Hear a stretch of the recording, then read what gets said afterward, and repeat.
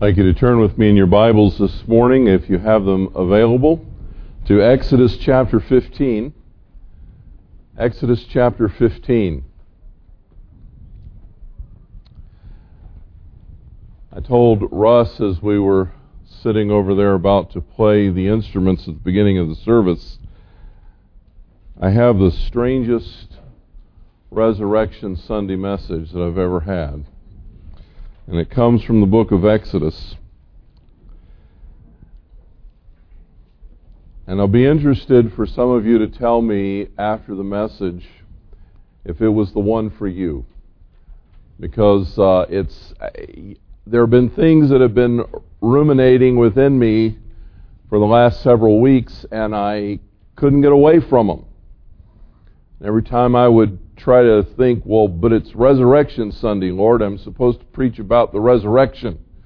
And I would, go back to those passages in the gospel. These kept coming back to me. So I want to share with you from the Old Testament this morning 3 of the great and marvelous symbols that portray to us our Lord Jesus Christ. 3 symbols that bring Him before our eyes. You know, someone once said to me that every page in the Bible speaks about Jesus. Every page is about Him in some way or another. And I wondered if that was exactly true, but I remember one time when I was a freshman in college, there were a number of us having a discussion. We were preparing for ministry, and that statement was made in our group, and someone said, well, all right, let's find out. And they challenged, one of the skeptics in the group challenged someone else to open their Bible at random, point their finger to a verse, and see if that verse had anything to do with Jesus. And someone opened, I believe it was to Genesis, back in chapter 38, and put their finger on a verse, and it said, they named him Perez because what a breach you have made for yourself. This baby was a breech baby, and named him Perez. And someone said, what's that got to do with Christ? And another enterprising person looked in the genealogies in the Gospels, and lo and behold, if he's not in the line of Christ in the genealogies. Well, I don't know that every single page in the Bible has some specific message about Jesus Christ. But I do know that the whole Bible focuses upon Him. He is the central character. He is the figure. He is the one that every writer speaks of. All of the Old Testament looks to. Jesus Christ is the focus of all of the attention of the Scriptures. And throughout the Scriptures, God gives to us certain images or pictures that speak to us of some aspect of the life and the character and the nature of Jesus Christ. The book of Exodus is full of them. Exodus is a book of freedom. It's a book that talks about the Israelites leaving the land of Egypt and going to the Promised Land. And I want to say at the outset this morning that all that is recorded in Genesis and Exodus and Leviticus, Numbers and Deuteronomy is historical truth. It all happened. It was all an event, just like today's headline news documenting the things that are happening. All of these things happened to the nation of Israel, but they didn't happen by happenstance, by accident. They weren't just sort of a string of non-connected, unconnected kinds of events, but God was using the circumstances of that wilderness wandering and that exodus and ultimate entrance into the Promised Land to teach them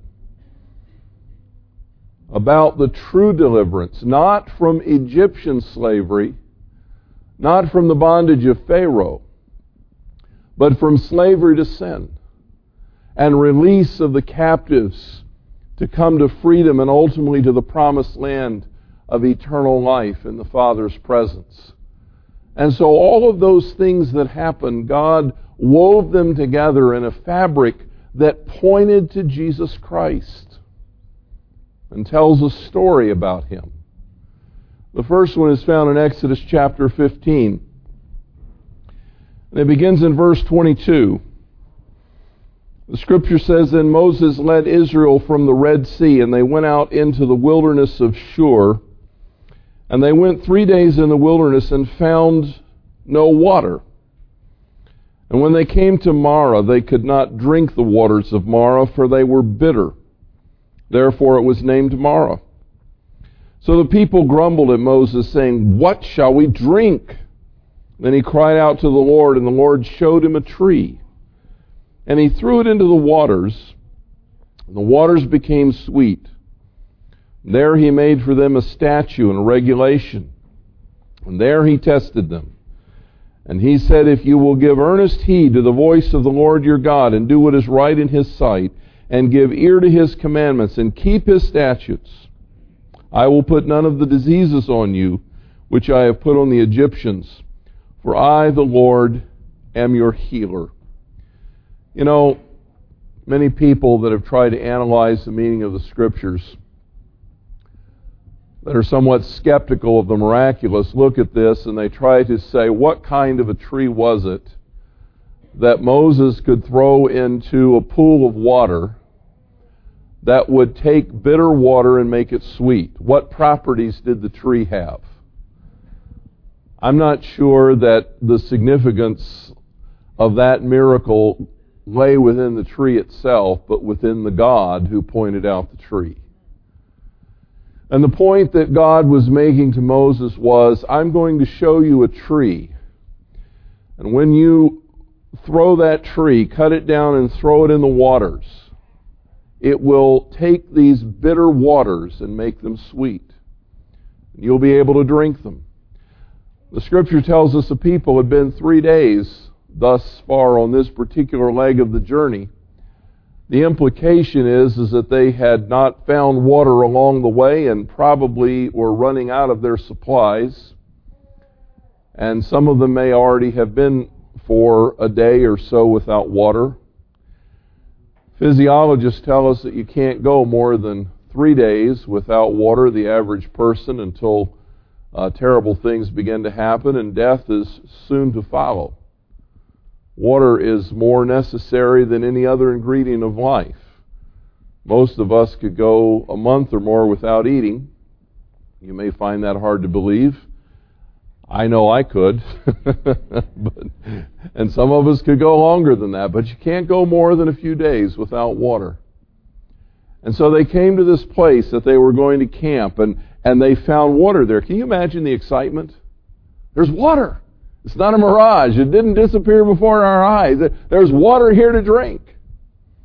But as they tasted the water, have you ever tasted water that's so bitter it sets your teeth on edge? You just can't drink it at all. I have.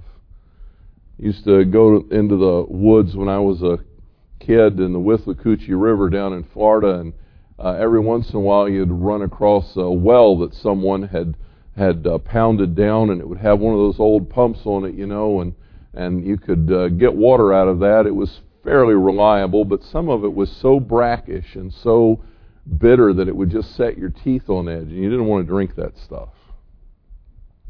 And the people began to grumble, and they became bitter. And they said, we've come out of Egypt, we've come from Pharaoh's bondage, now we're here in this place and we're thirsty and we can't even drink the water. And Moses cries out to the Lord and says, what shall I do? And the Lord points out a tree. God causes his eyes to fall upon a tree, and he says, put that tree in the water, and the water will become sweet. Why was that important to do that? Because God was teaching a lesson.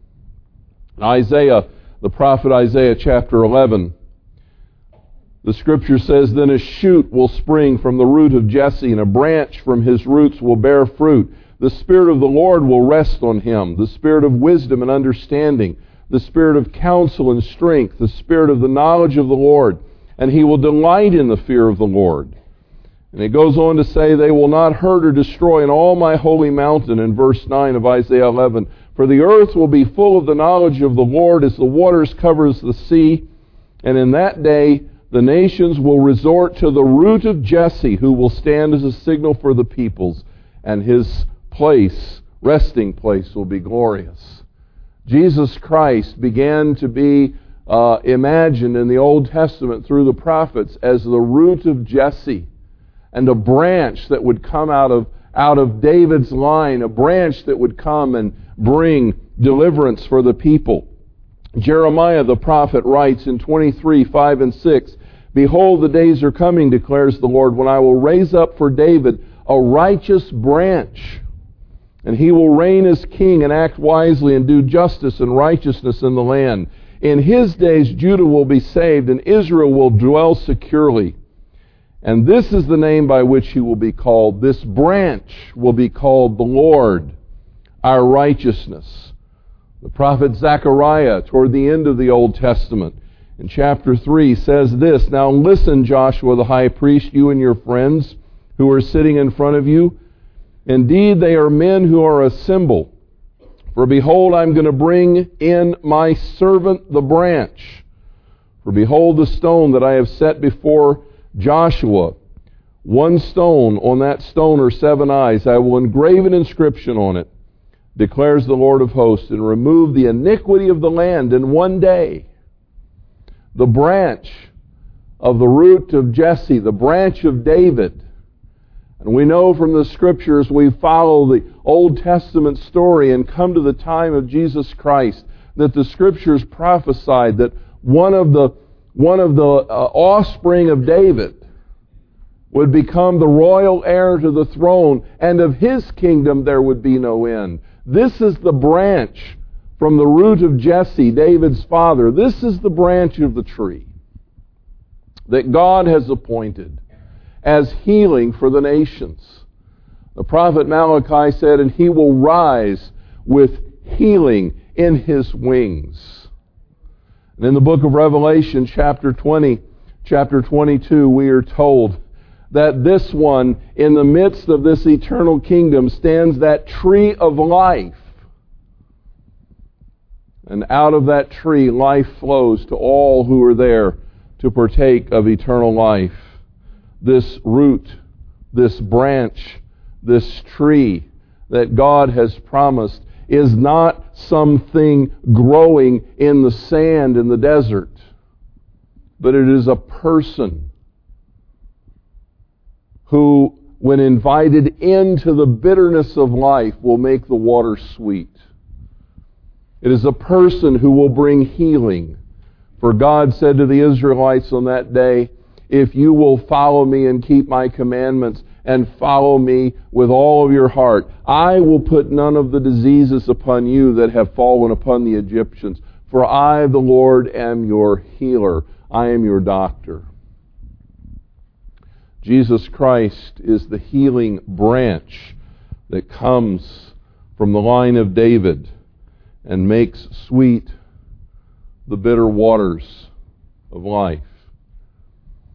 Well, there's another passage just over a page or two if you have your Bibles and you're following me along, in chapter 17 of Exodus, verse 1. The Israelites are thirsty again. Seems like they're always thirsty. But if you understand the problem of wandering around in the desert, you know the reality of that, because water is the most crucial commodity. If you don't have water, you don't survive. It's absolutely essential. And they've come to another spot in the road where they don't have enough water and they're thirsty. In Exodus chapter 17, verse 1, then all the congregation, the sons of Israel, journeyed by stages from the wilderness of Sin according to the command of the Lord, and camped at Rephidim, and there was no water for the people to drink. Therefore the people quarreled with Moses and said, give us water that we may drink. And Moses said to them, why do you quarrel with me? Why do you test the Lord? But the people thirsted there for water. And they grumbled against Moses and said, why now have you brought us up from Egypt to kill us and our children and our livestock with thirst? So Moses cried out to the Lord, saying, what shall I do to this people? Notice Moses didn't say, what shall I do for this people? Did you catch that? What shall I do to this people? I'm sure that's exactly what he was thinking at the moment. What shall I do to this people? A little more and they will stone me. And the Lord said to Moses, pass before the people. Take with you some of the elders of Israel, and take in your hand the staff with which you struck the Nile. And go. Behold, I will stand before you there on the rock at Horeb, and you will strike the rock, and the water will come out of it, and the people will drink. And Moses did so in the sight of the elders of Israel, and he named the place Massah and Meribah, because of the quarrel of the sons of Israel, and because they tested the Lord, saying, is the Lord among us or not?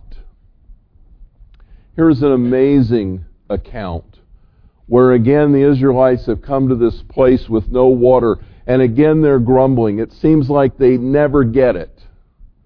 And they're grumbling and saying, why has God brought us to this wilderness to die of thirst?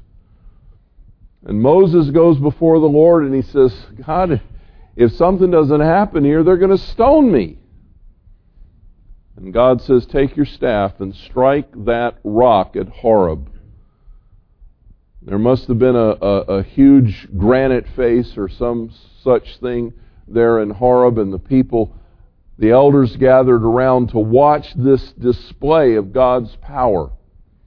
And Moses took that rod, that staff that he had used as God told him to stretch his hand out over the Nile, and he did so, and that river parted, or over the Red Sea, and that sea parted.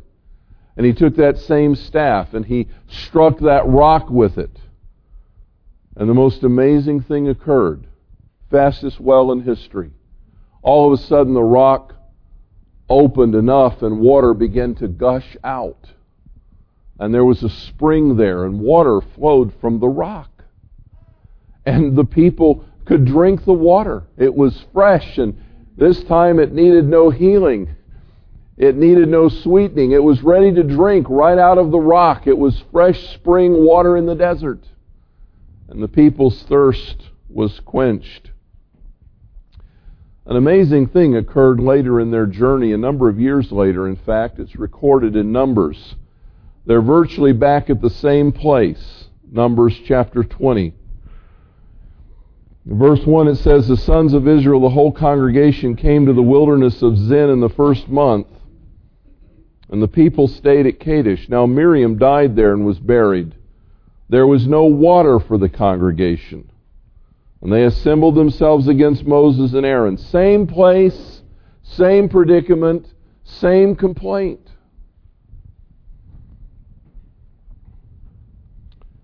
And they contended, saying, if only we had perished when our brothers perished before the Lord. Why then have you brought the Lord's assembly to this wilderness for us and our beasts to die here? Why have you made us come up from Egypt to bring us to this wretched place? This is not a place of grain or figs or vines or pomegranates. There's not even any water to drink. Moses and Aaron came from the presence of the assembly to the doorway of the tent of meeting and fell on their faces. And the glory of the Lord appeared to them, and the Lord spoke to Moses, saying, take the rod.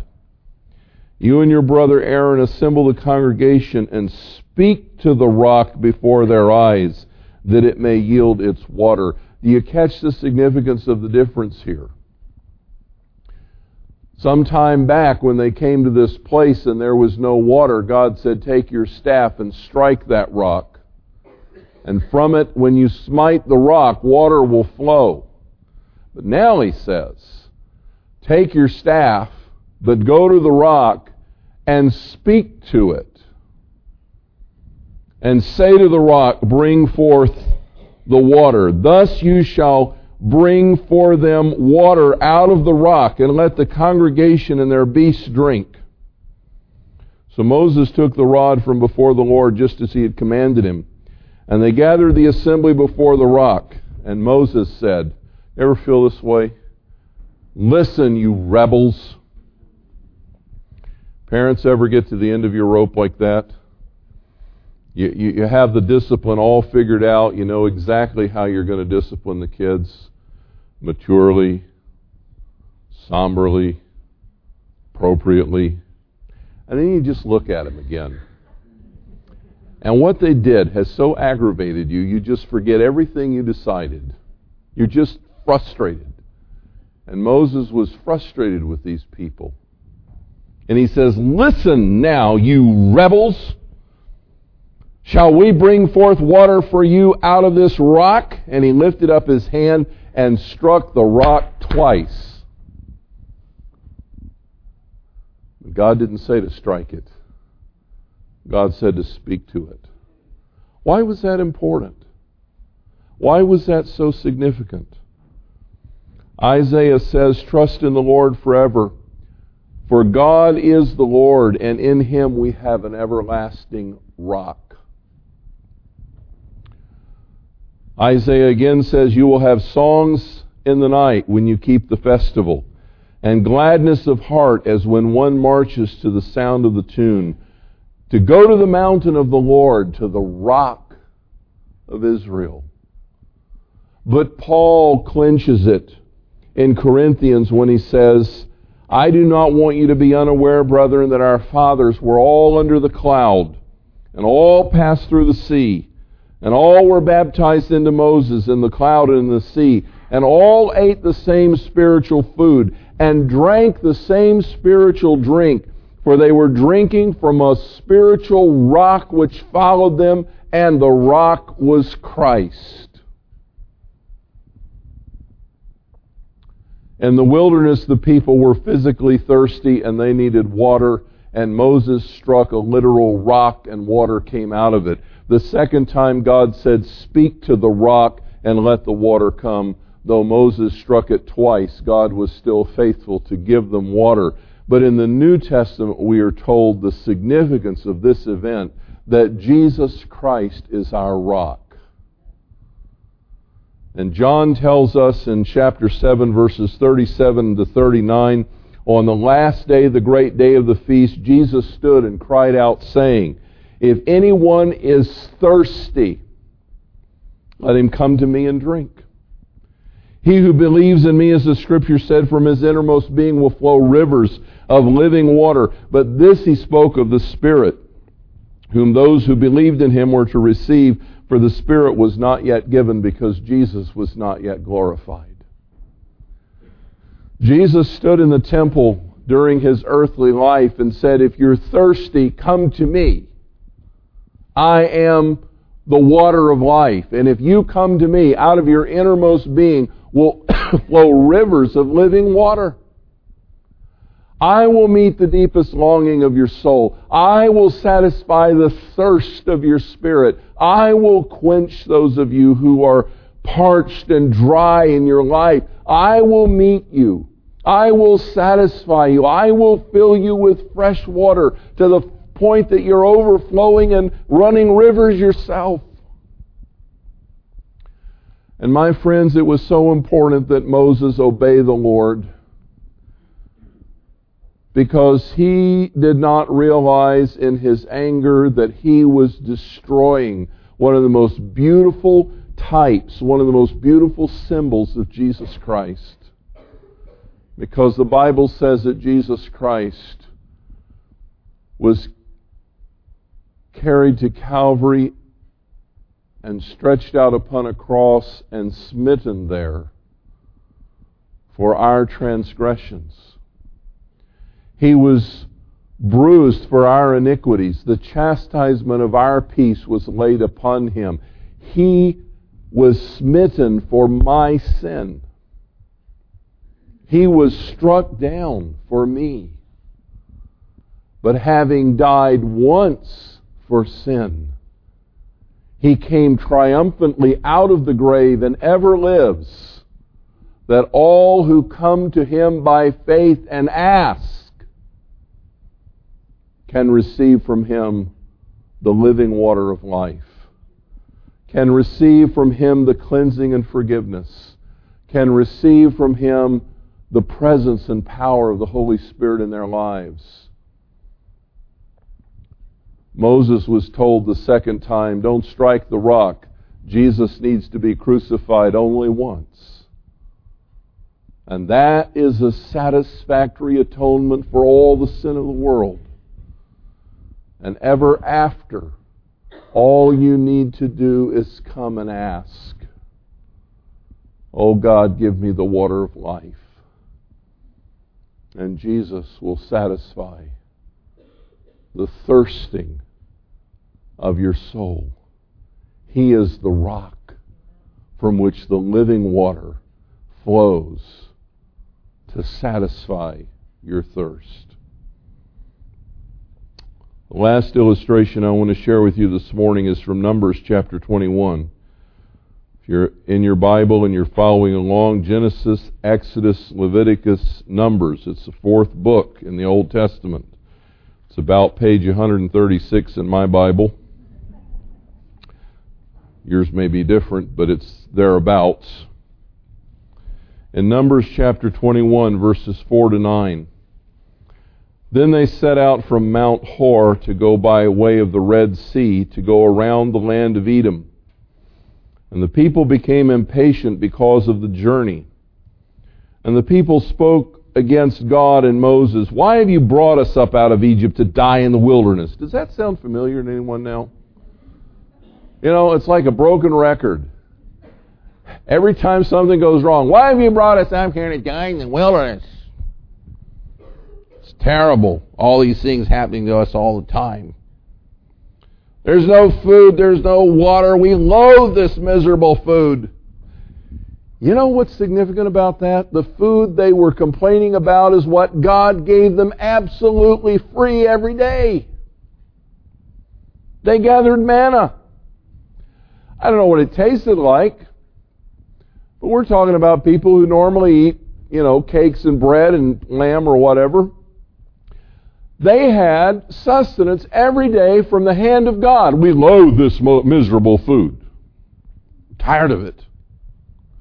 Grumbling, griping, complaining. Verse 6, the Lord sent fiery serpents among the people. And they bit the people. You tired of the food? How about snakes? Hello? And so they came to the Moses, because many of them died. And they said, we have sinned. Well, now there's a novel thought. We have sinned because we have spoken against the Lord. Will you intercede with the Lord that He may remove the serpents from us? Isn't that interesting? God had provided. He had given and given. Every time they had need, He had given. This time He said, you know what, I'm tired of the grumbling. I don't know where those snakes were hiding, but they all came out from under the rocks. And these fiery serpents, the Scripture says, meaning serpents with a sting that was venomous and obviously caused death, went out among the people. And the Lord said to Moses, He didn't say, I'm going to take the serpents away. What He said was, make a fiery serpent and put it on a standard. Now, a standard is it's going to use a microphone stand, but I better leave the equipment alone. A standard is a pole. And this fiery serpent Moses was to make out of metals of sorts and put it on this pole and hold this pole up to place it high above the people where they could look and see it, like a tall flagpole. Make a fiery serpent and put it up on a standard. And then it will come about that if anyone is bitten, when he looks at it, he will live. And Moses made a bronze serpent and set it on the standard, and it came about that if a serpent bit anyone, when he looked to the bronze serpent, he lived. That's a strange answer to prayer. But the point of that answer is that it was something that required faith. You're out in the wilderness. These serpents are loose among the people. And you can imagine the fear and the terror that because people are being bitten and they're dying. And now, all of a sudden, there's this pole up in the middle of the camp. And there's hundreds of thousands of people, by the way. This is a huge gathering. I don't know how many of you attended the Million Man March with Promise Keepers a number of years ago, but to see all those people in the Washington Mall, the mall and from between the Capitol and the Monument, it was amazing. It was kind of like that. I mean, it's just wall-to-wall people as far as you can see. But here's this pole, and there's a snake on it. And they have a choice. You can fall down and rub your leg and put poultice on it and wrap it up, and you can do anything you want to do. And there's no. But if you will just look at that snake on top of the pole, that is an act of faith. I've been bitten. I'm going to look and behold by faith and believe that God is going to nullify the effects of the poison. I'm going to believe that God is going to take the sting away. I'm going to believe that I will live because God has said so. Look at the pole and you will live. And Moses put that pole up in the camp. And whenever a person was bitten, they looked at it and they lived. That serpent on the pole is also a symbol of Jesus Christ. Now, you may be saying to me, that's a very strange symbol. I thought a serpent was kind of like the symbol of Satan. I thought it was evil. I thought it stood for sin in the Bible. What's it doing a symbol of Christ?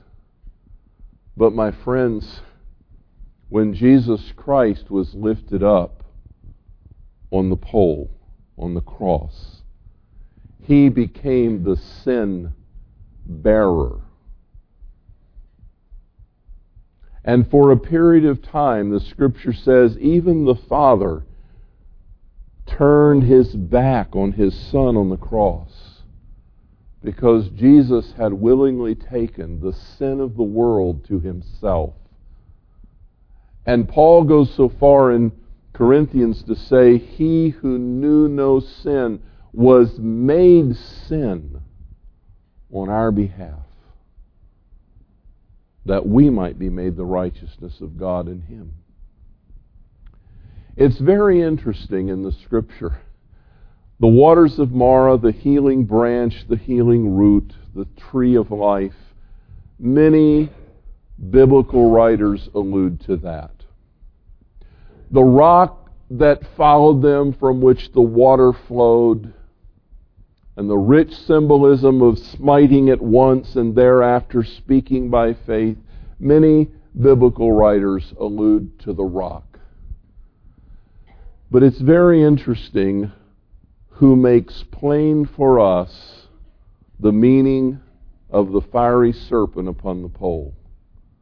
It's Jesus Christ Himself, speaking to Nicodemus in that nighttime conference in John chapter 3, when in verse 12 Jesus says, if I told you earthly things and you do not believe, how will you believe if I tell you heavenly things? No one has ascended into heaven, but He who descended from heaven, the Son of Man, is the Son of Man. As Moses lifted up the serpent in the wilderness, even so must the Son of Man be lifted up, so that whoever believes in Him will have eternal life. For God so loved the world that He gave His only begotten Son, that whoever believes in Him should not perish, but have everlasting life. For God did not send His Son into the world to condemn the world, but that the world through Him might be saved. The Israelites struggled with snakes, but those snakes represented an insidious evil that is among us and in all of us. And every one of us has been bitten. And the venom of that bite is sin. And the sting of that bite is death. And we have all been affected and infected by the fiery serpent. Every one of us here this morning has the venom of sin coursing through our veins, threatening to bring our life to a godless end and an eternity in a place called hell. And Jesus Christ Himself marries up the analogy when He says, if I be lifted up like Moses lifted up the serpent in the wilderness, if I be lifted up on the cross, I will draw men to me. And they will look at me by faith and live, not just temporarily until they die of old age or some other disease, not just in this moment of time, but they will look at me and live eternally. They will look at me and have life. And then Jesus says these words to Nicodemus that we have come to cherish so richly. So loved God the world that He gave His only begotten Son, that whoever looks to Him and believes will not die, but have everlasting life. For God did not send His Son into the world to condemn the world, but that the world, through Him, might be rescued, might be saved, might be cleansed. That the venom of sin will not have its ultimate effect of bringing death, but that the one who looks to Jesus will look and live. 3 rich symbols from the Old Testament that speak to us of our Lord Jesus Christ and His ministry. I want to ask you this morning, have you come to a place in your life where the waters are bitter? Is life not turning out the way you thought? Is there a sadness? Are there disappointments? Have you come to the realization that your cherished goals are never going to be met? Are you here this morning with an emptiness?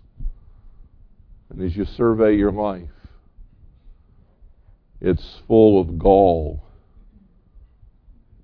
And it leaves a brackish taste in your mouth. And your teeth are on edge. And there's bitterness that's spoiling every day. Friends, I want to tell you this morning, there's a healing branch for you. That when you invite that branch into your life, into your bitterness, into your midst, He will sweeten. He will heal. He will refresh. He will give you hope. He will be your companion. He will not leave you alone. He will lift you out of the miry clay and set you upon a rock. Are you at a place in your life this morning where you're thirsty? You've tried a lot of things, and nothing is satisfied. Maybe you're not so much bitter as you are wearing out with toys. You've run for this, you've run for that, you've tried this, you've tried that. And you found, once you got your hands upon it and you held it in your hands, that thing that was your prized goal, it's lost its meaning. It doesn't have value to you anymore. It didn't do what you thought it would do. It didn't satisfy you. And you're here this morning with a thirst that has never been quenched. My friends, Jesus is the water. He's the water of life. He will satisfy the deepest longings of your soul. He will quench that insatiable thirst. He will bring you to a place of refreshment where you can say, I found Him at last, the one for whom my soul has longed, though I did not realize it. Jesus is the water of life for your thirst.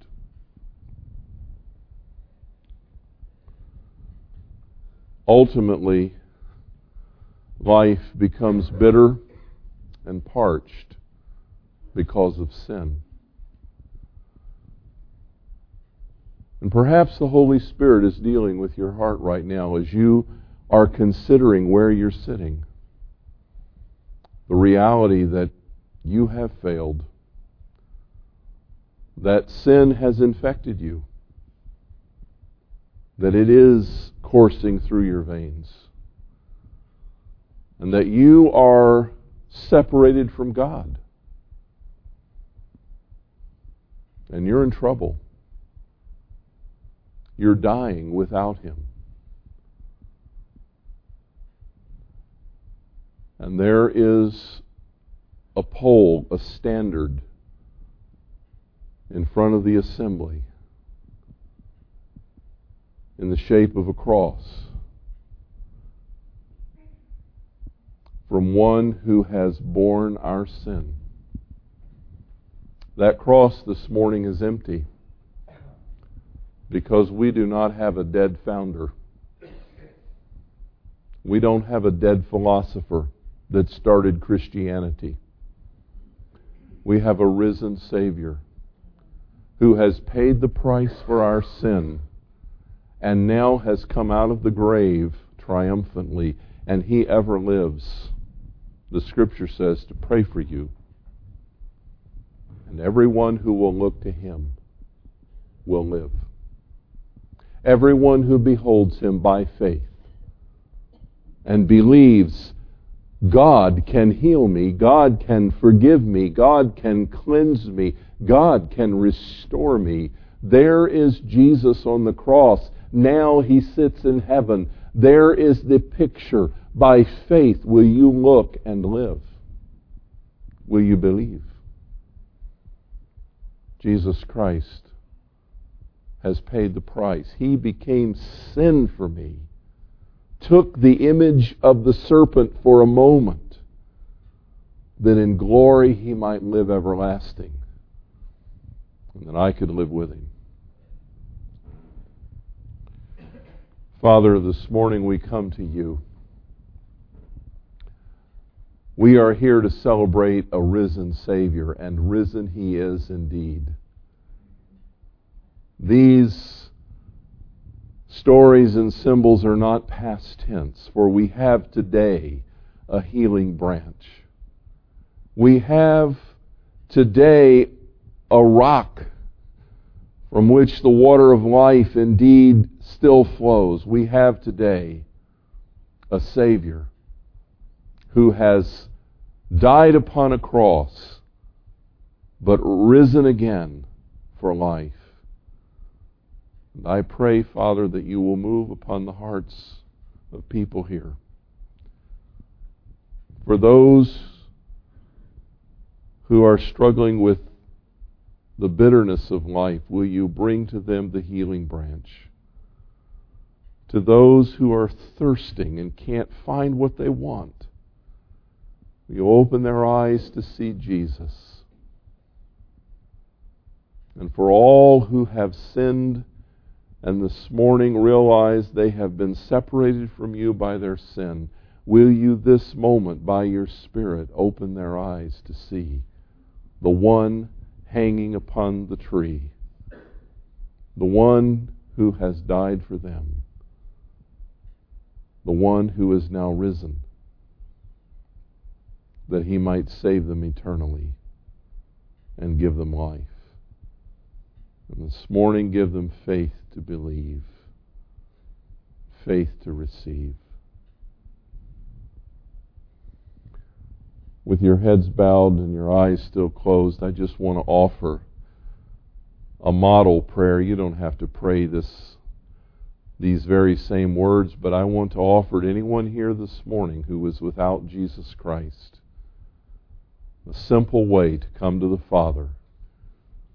You can pray in your heart, right where you sit, words something like this. Father, I've heard this morning the truth.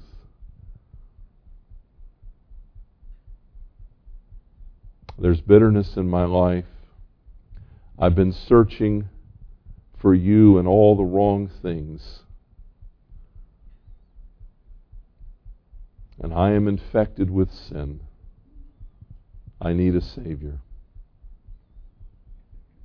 I come this morning and I ask you to forgive my sin. I'm looking at the cross of Jesus, and I ask you to forgive my sin and cleanse my life of all sin. I turn away from it. I don't want anything more to do with that way of life. And today, by faith, I am going to look to Jesus, the resurrected Christ, and trust Him to be my water for life, to be my healing branch, to be my risen Savior. I receive Him as my Lord and Master. I want to walk with Him and follow Him and trust Him and love Him all the days of my life. Father, I ask you to do this because I am looking by faith at the one upon the cross, now sitting at your right hand. In His name I pray. My friend, I want to encourage you. You're here today without Jesus Christ. You can pray that prayer as you sit. You can pray it as we sing our closing hymn. You can go home and get alone in your room. And you can fall on your knees beside your bed or sit on your sofa or go to a quiet place and invite Jesus Christ into your life. If you're thirsty today, if you're bitter today, if you're lost today, Jesus is your answer. Thank you, Father, for your indescribable gift in Jesus Christ. Amen.